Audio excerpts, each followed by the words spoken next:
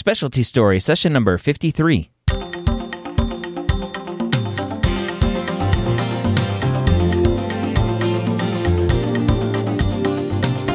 Whether you're a pre-med or a medical student, you've answered the calling to become a physician. Soon you'll have to start deciding what type of medicine you will want to practice. This podcast will tell you the stories of specialists from every field to give you the information you need to make sure you make the most informed decision possible when it comes to choosing your specialty.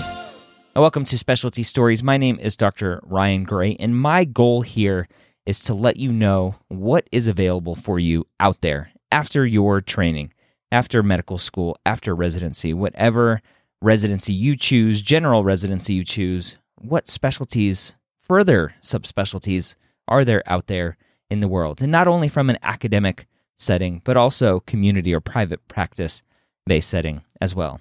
So I hope you tune in every week to hear different stories of specialists. Even if you're interested in going into primary care, one of the questions I ask is, what do you wish primary care doctors knew about your specialty? So I hope you join us every week.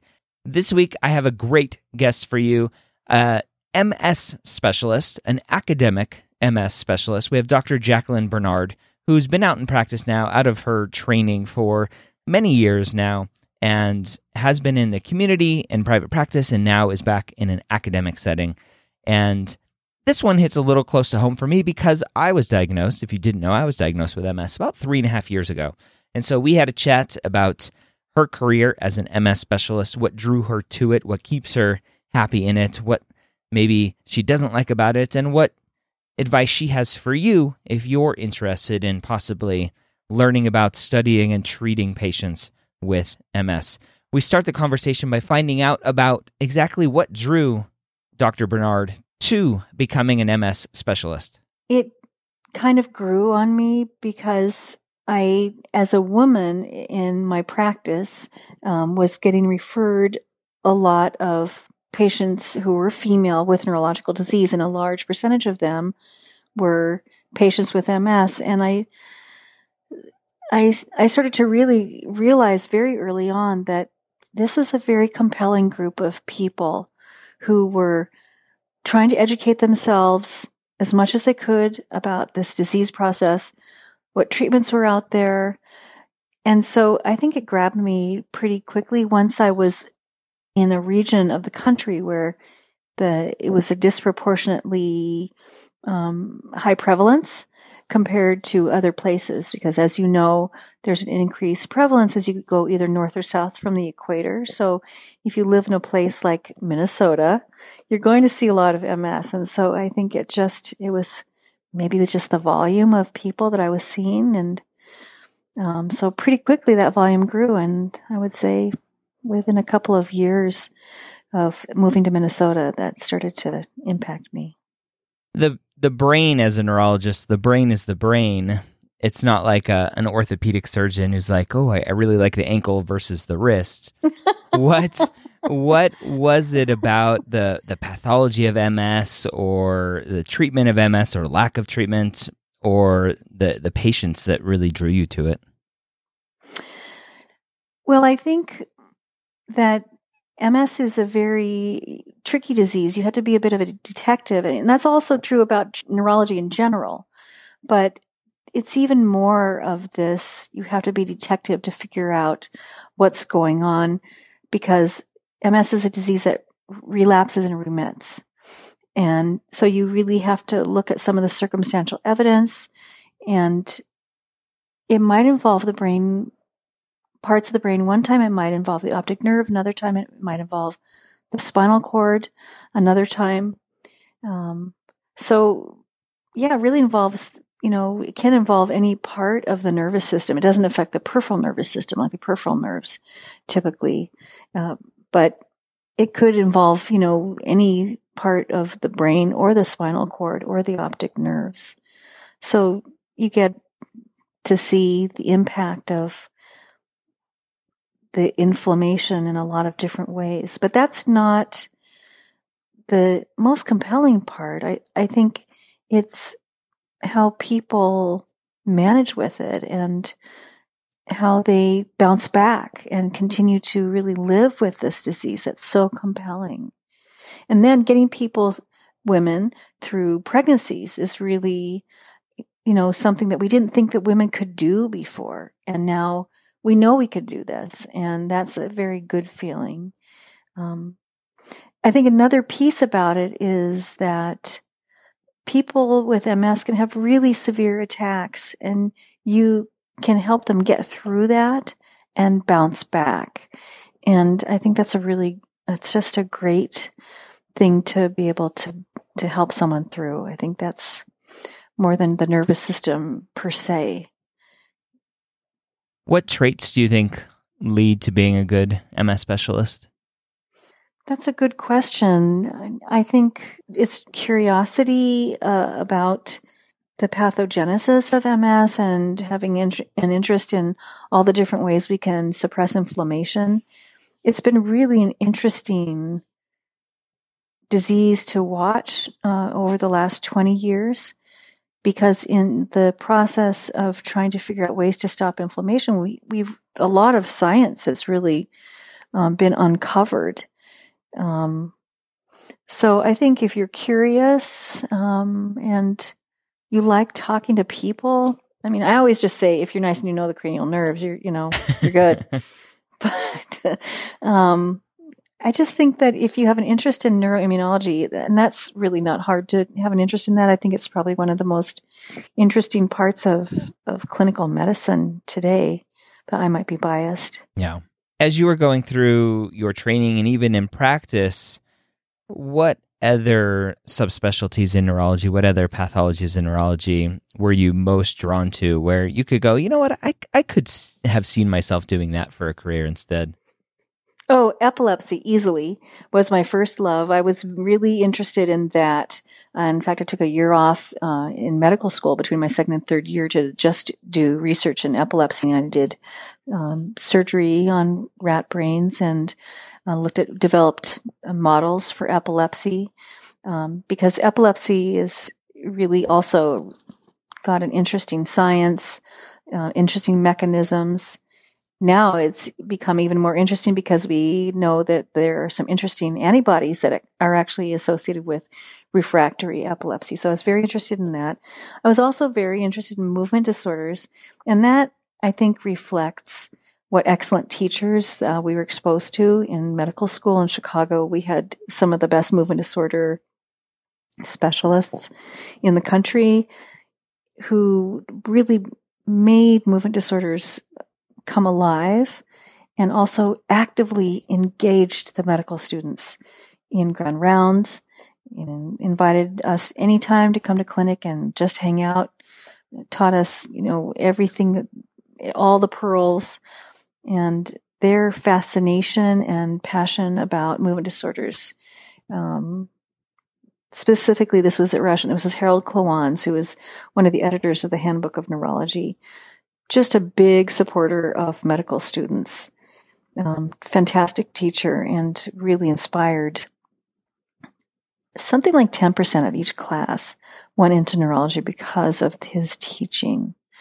So I think teachers have a huge impact in the way they bring a topic alive and how that inspires students. So probably movement disorders and epilepsy.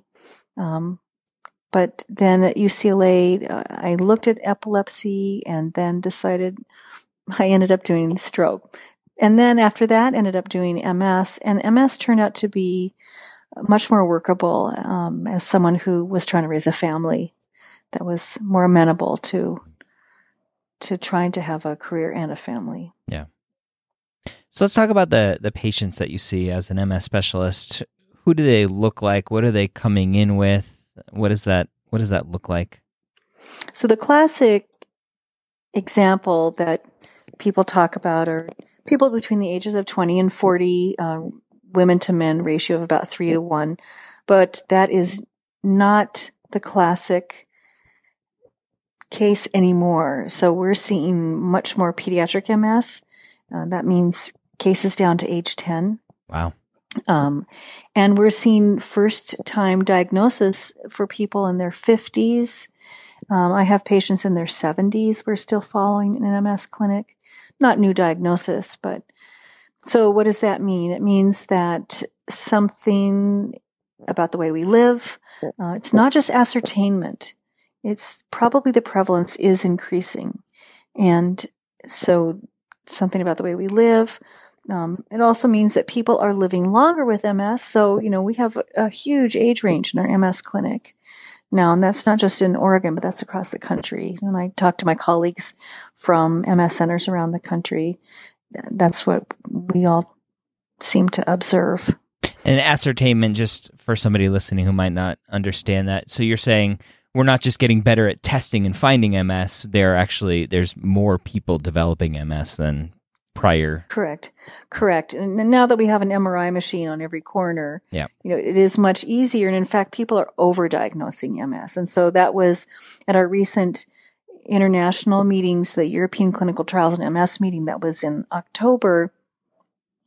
We were admonished that people are overdiagnosing MS. Spots on an MRI does not equal MS. Yep. So I think it's important to make sure that we're following criteria and that we are able to sit with a little bit of ambiguity until we collect all the appropriate data before we tell people they definitely have MS. Yeah. And I've mentioned it on my other podcasts. I was given the diagnosis of MS 3 years ago now as we're recording this, almost 4 years ago. And there's some question now at this point of, do I really have MS or was it something else? So it's interesting to hear that there's a lot of overdiagnosis, even though seems pretty simple, right? As a McDonald's criteria is pretty simple. It's not a test, it's a clinical diagnosis. So the good thing about the McDonald criteria is that we could now incorporate MRI information, radiological information into our decision making and use that to help us with proof of dissemination in space and time. Mm-hmm.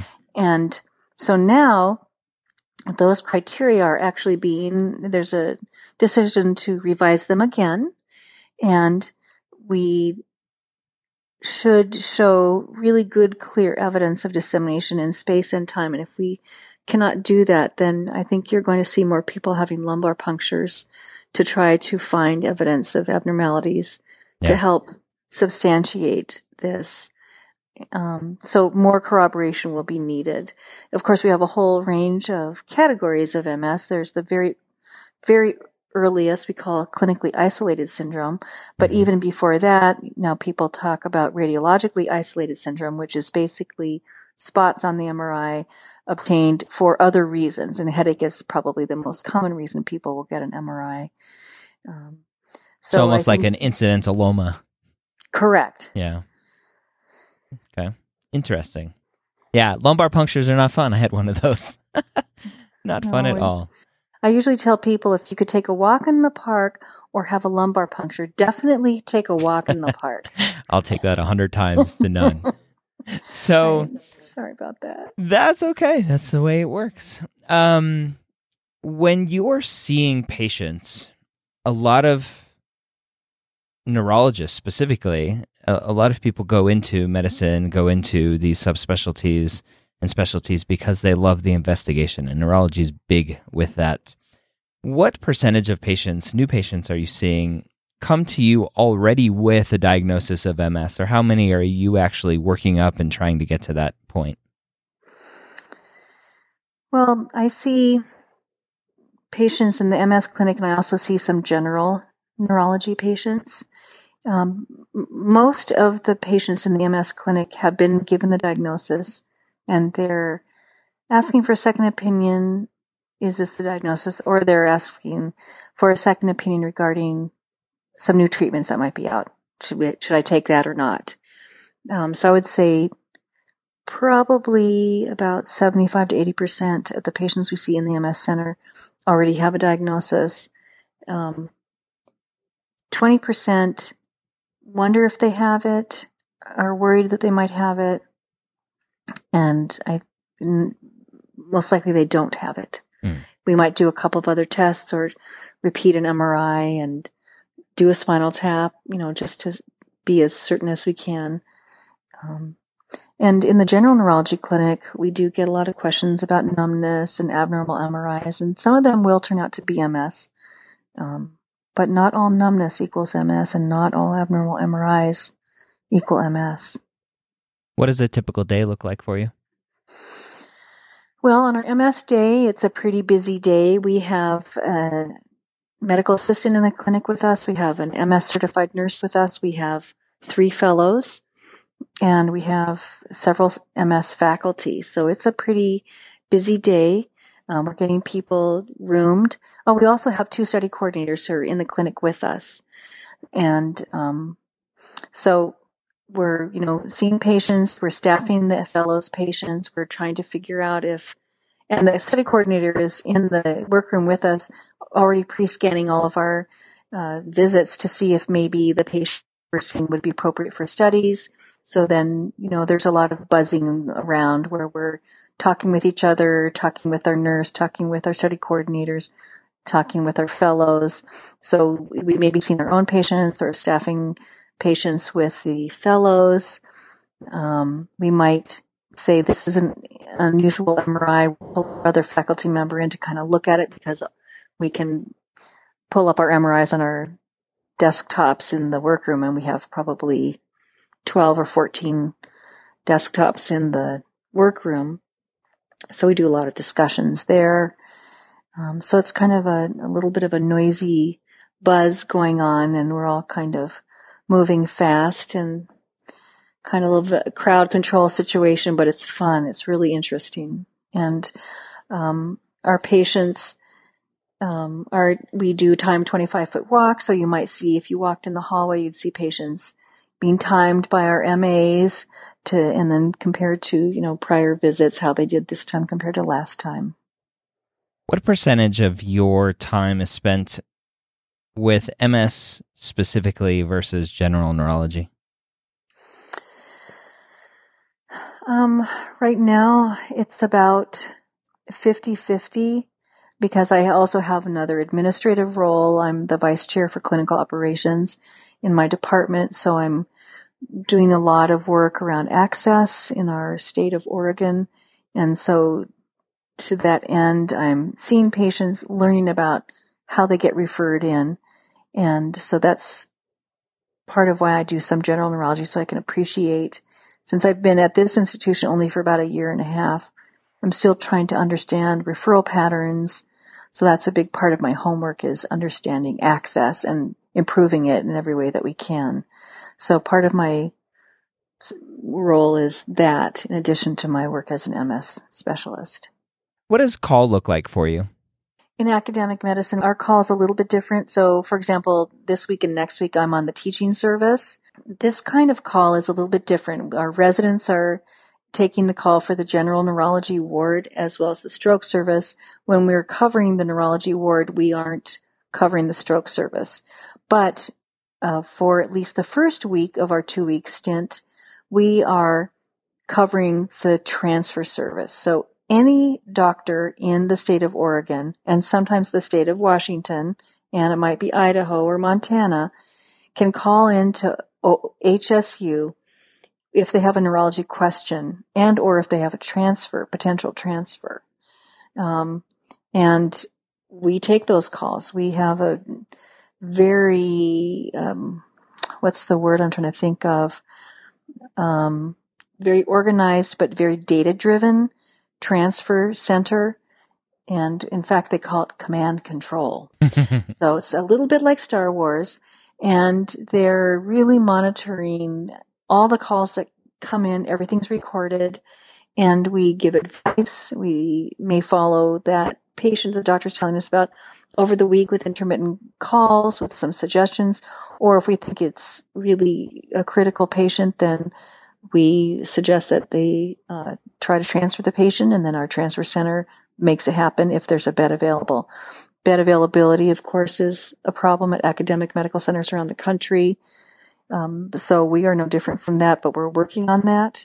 We also partner with other community hospitals. So some of the less acute neurology transfers might go to one of our community partners rather than all the way into the university hospital. So my calls are intermittent during the day and at night. For the first week of the 2-week stint, we also are covering, 24/7. So last night I had calls intermittently throughout the night, which was a little bit of a drag because I also, in my academic role, I had a 7 a.m. meeting to talk to all the executive people, all of leadership about our access work. So at least I was awake for that. So that was a good thing. You're awake because you never went to sleep. So anyhow, yeah. So a call is different than when you're in private practice, which I also did for a number of years.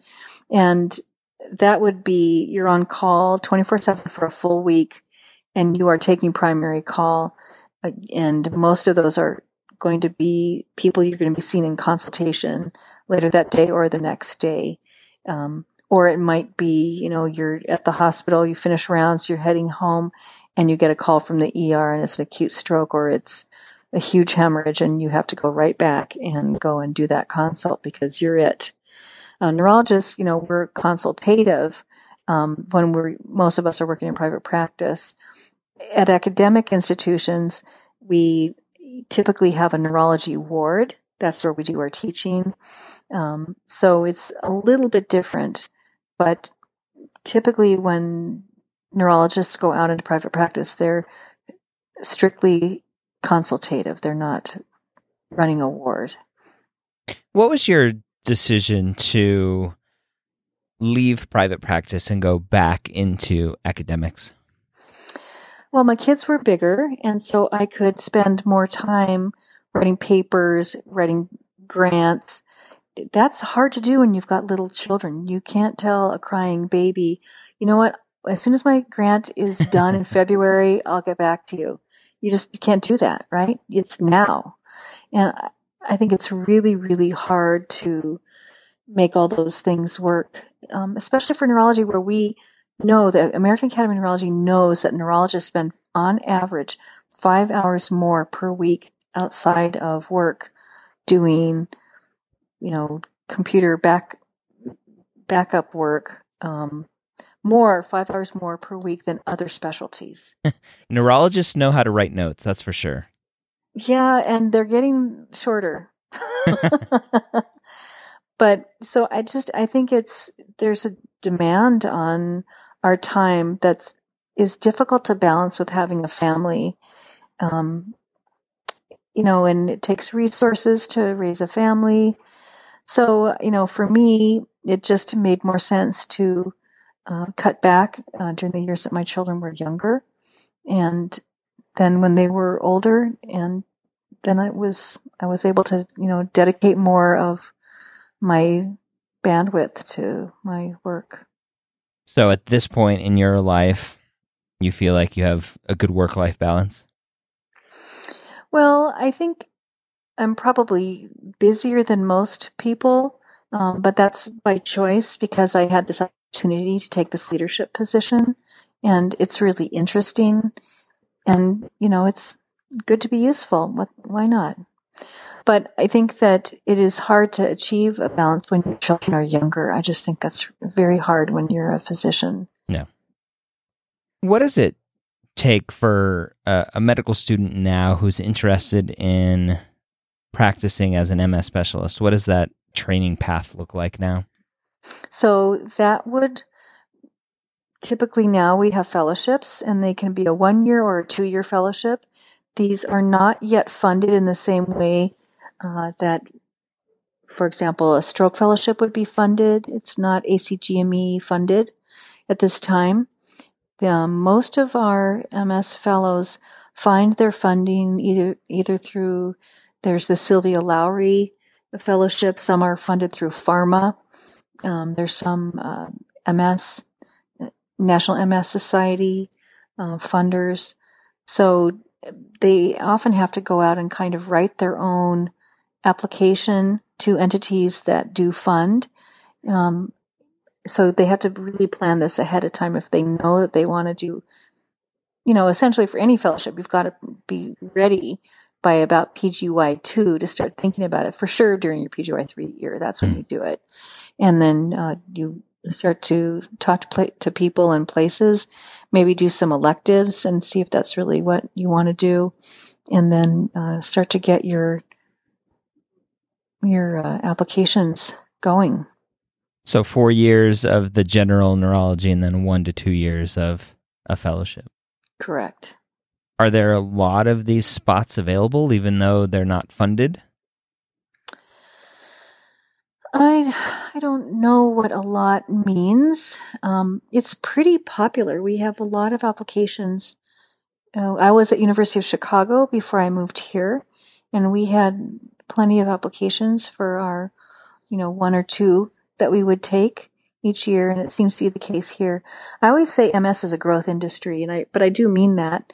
I think that MS prevalence has increased, and the number of things that we can do has increased. Mm-hmm. So, and also, MS was also sort of the place where people would talk about neuroimmunology, and that's grown so much that at the American Academy of Neurology, there's not just an MS section anymore. Now there is a neuroimmunology section. We call our fellowship MS and neuroimmunology, but it may be that at some point that will split off and it will be either or. So neuroimmunology meaning a lot of these disorders associated with unusual antibodies. So I think that there are different ways to think about your fellowship. What should a resident who's interested, a neurology resident who's interested in a fellowship, what should he or she be doing to try to get one of these few coveted spots? Well, during your PGY2 year, you're mostly just covering the ward and the consult service, and you're trying to get exposed to everything. So it's that time as you're just transitioning from PGY2 to PGY3 where you set up your electives. Set up some electives if you think that's what you're interested in, so you can spend more time, number 1, exposing yourself, but 2, getting people to know you and like you and write letters for you. That's important. Now, if you have a research interest, it's very hard to do during your PGY2 year, but if you can think of something you might be able to do over your residency in that field, some small project that you can submit to AAN as a poster, or maybe, write a paper, a review, or part of a chapter with your MS faculty, inquire early. What are they working on? Where can you fit in? Is there something you can do? Again, primarily to expose yourself and decide you like this, and then to get to know the faculty where you are so that they can tell you what you need to do, maybe get to like you and try to help you stay there, or write letters for you so you can go elsewhere, wherever it is you want to go. Go to meetings. It's another really good thing to do. And try to present at meetings, because that really helps you get some cross-pollination, see what other people are doing, get inspired, and that'll help you to determine where you might want to do your fellowship. Do you see, for the osteopathic student listening to this, do you see any negative bias towards osteopaths who are interested in becoming MS specialists? Not at all. I've worked with fellows who had osteopath training. They were excellent. They fit in absolutely with the other fellows. And I think that as long as they feel comfortable doing it, I don't see why not. The osteopath physicians that did MS fellowships, both at University of Chicago and here at OHSU, were superb. They're just terrific. What do you wish for somebody listening to this who is not interested in neurology but wants to go into primary care? What do you wish primary care providers knew about MS and what you do day in and day out to help their patients either get to you sooner or start the treatment or diagnosis sooner to help the patients? Well, I guess, I just want to say thank you to primary care physicians for all they do. It's a hard job, and I know that we have burnout. I know that they have burnout too, but I guess the main thing is not everything that is white spots equals MS. Not everything that is numb is MS. I think that's important. So I think it's important to look for other entities and exclude other entities. We're actually writing out an e-consult guidelines to help our primary care doctors at least do some preliminary workup before they send the patients over to us, just so that we can help them know, but also to be more efficient and appropriate with our time and who we actually see in clinic. So I think if, somebody has numbness, where is it? Do a good neurological exam. That's why neurology is so important in medical student education. So people can really start to put together all these random cranial nerves and motor and where are the reflexes. Learn that so that you can do a decent exam and try to localize in your mind. So, gee, maybe this is a peripheral neuropathy and it's not multiple sclerosis, or, maybe this is a migraine and it's not multiple sclerosis. So try to do a good neuro exam, take a good history if you can. And I think that would be helpful. Are there any other specialties that you work very close with? We do spend a lot of back and forth with our neuro-ophthalmology colleagues because of optic neuritis presentations and different MS and demyelinating kinds of presentations. We do also connect with rheumatology a bit. With some of these newer MS treatments, we actually connect quite a lot with our hematology oncology colleagues who in many institutions are the ones who actually administer these therapies, the B-cell therapy and some of the monoclonal antibodies are actually are given infused in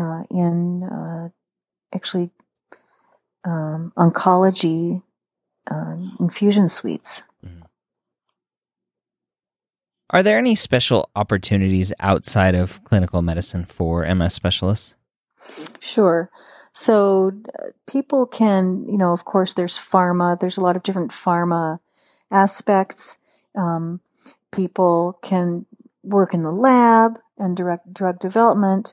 Some people actually get more involved in clinical trial design, not just doing the clinical trials that we all do, but actually designing for potential drug candidates, and then putting drugs through the FDA. So I know people who zoomed into pharma maybe early in their career and were there and actually had the amazingly intense experience of getting a drug through the FDA.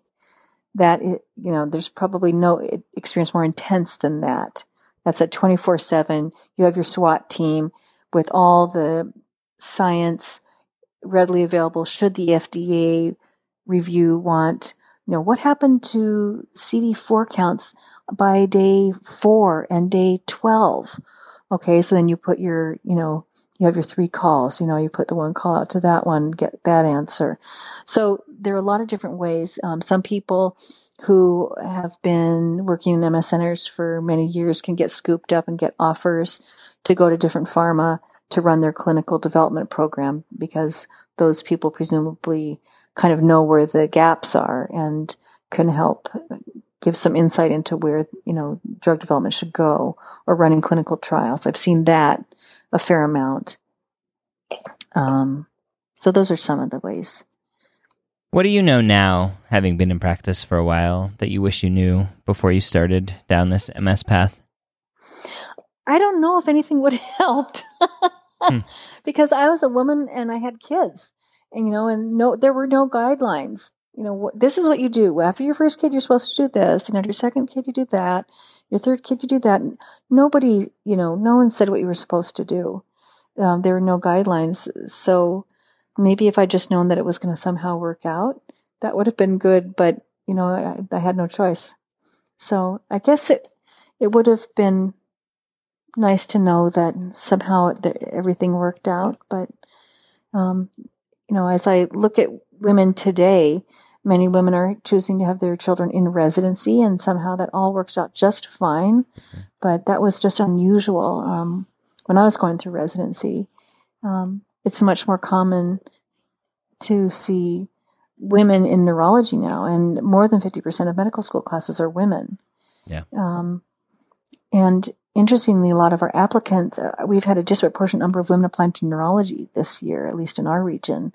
So, and I don't know if that's a national trend. That just reflects that more women are in medical school.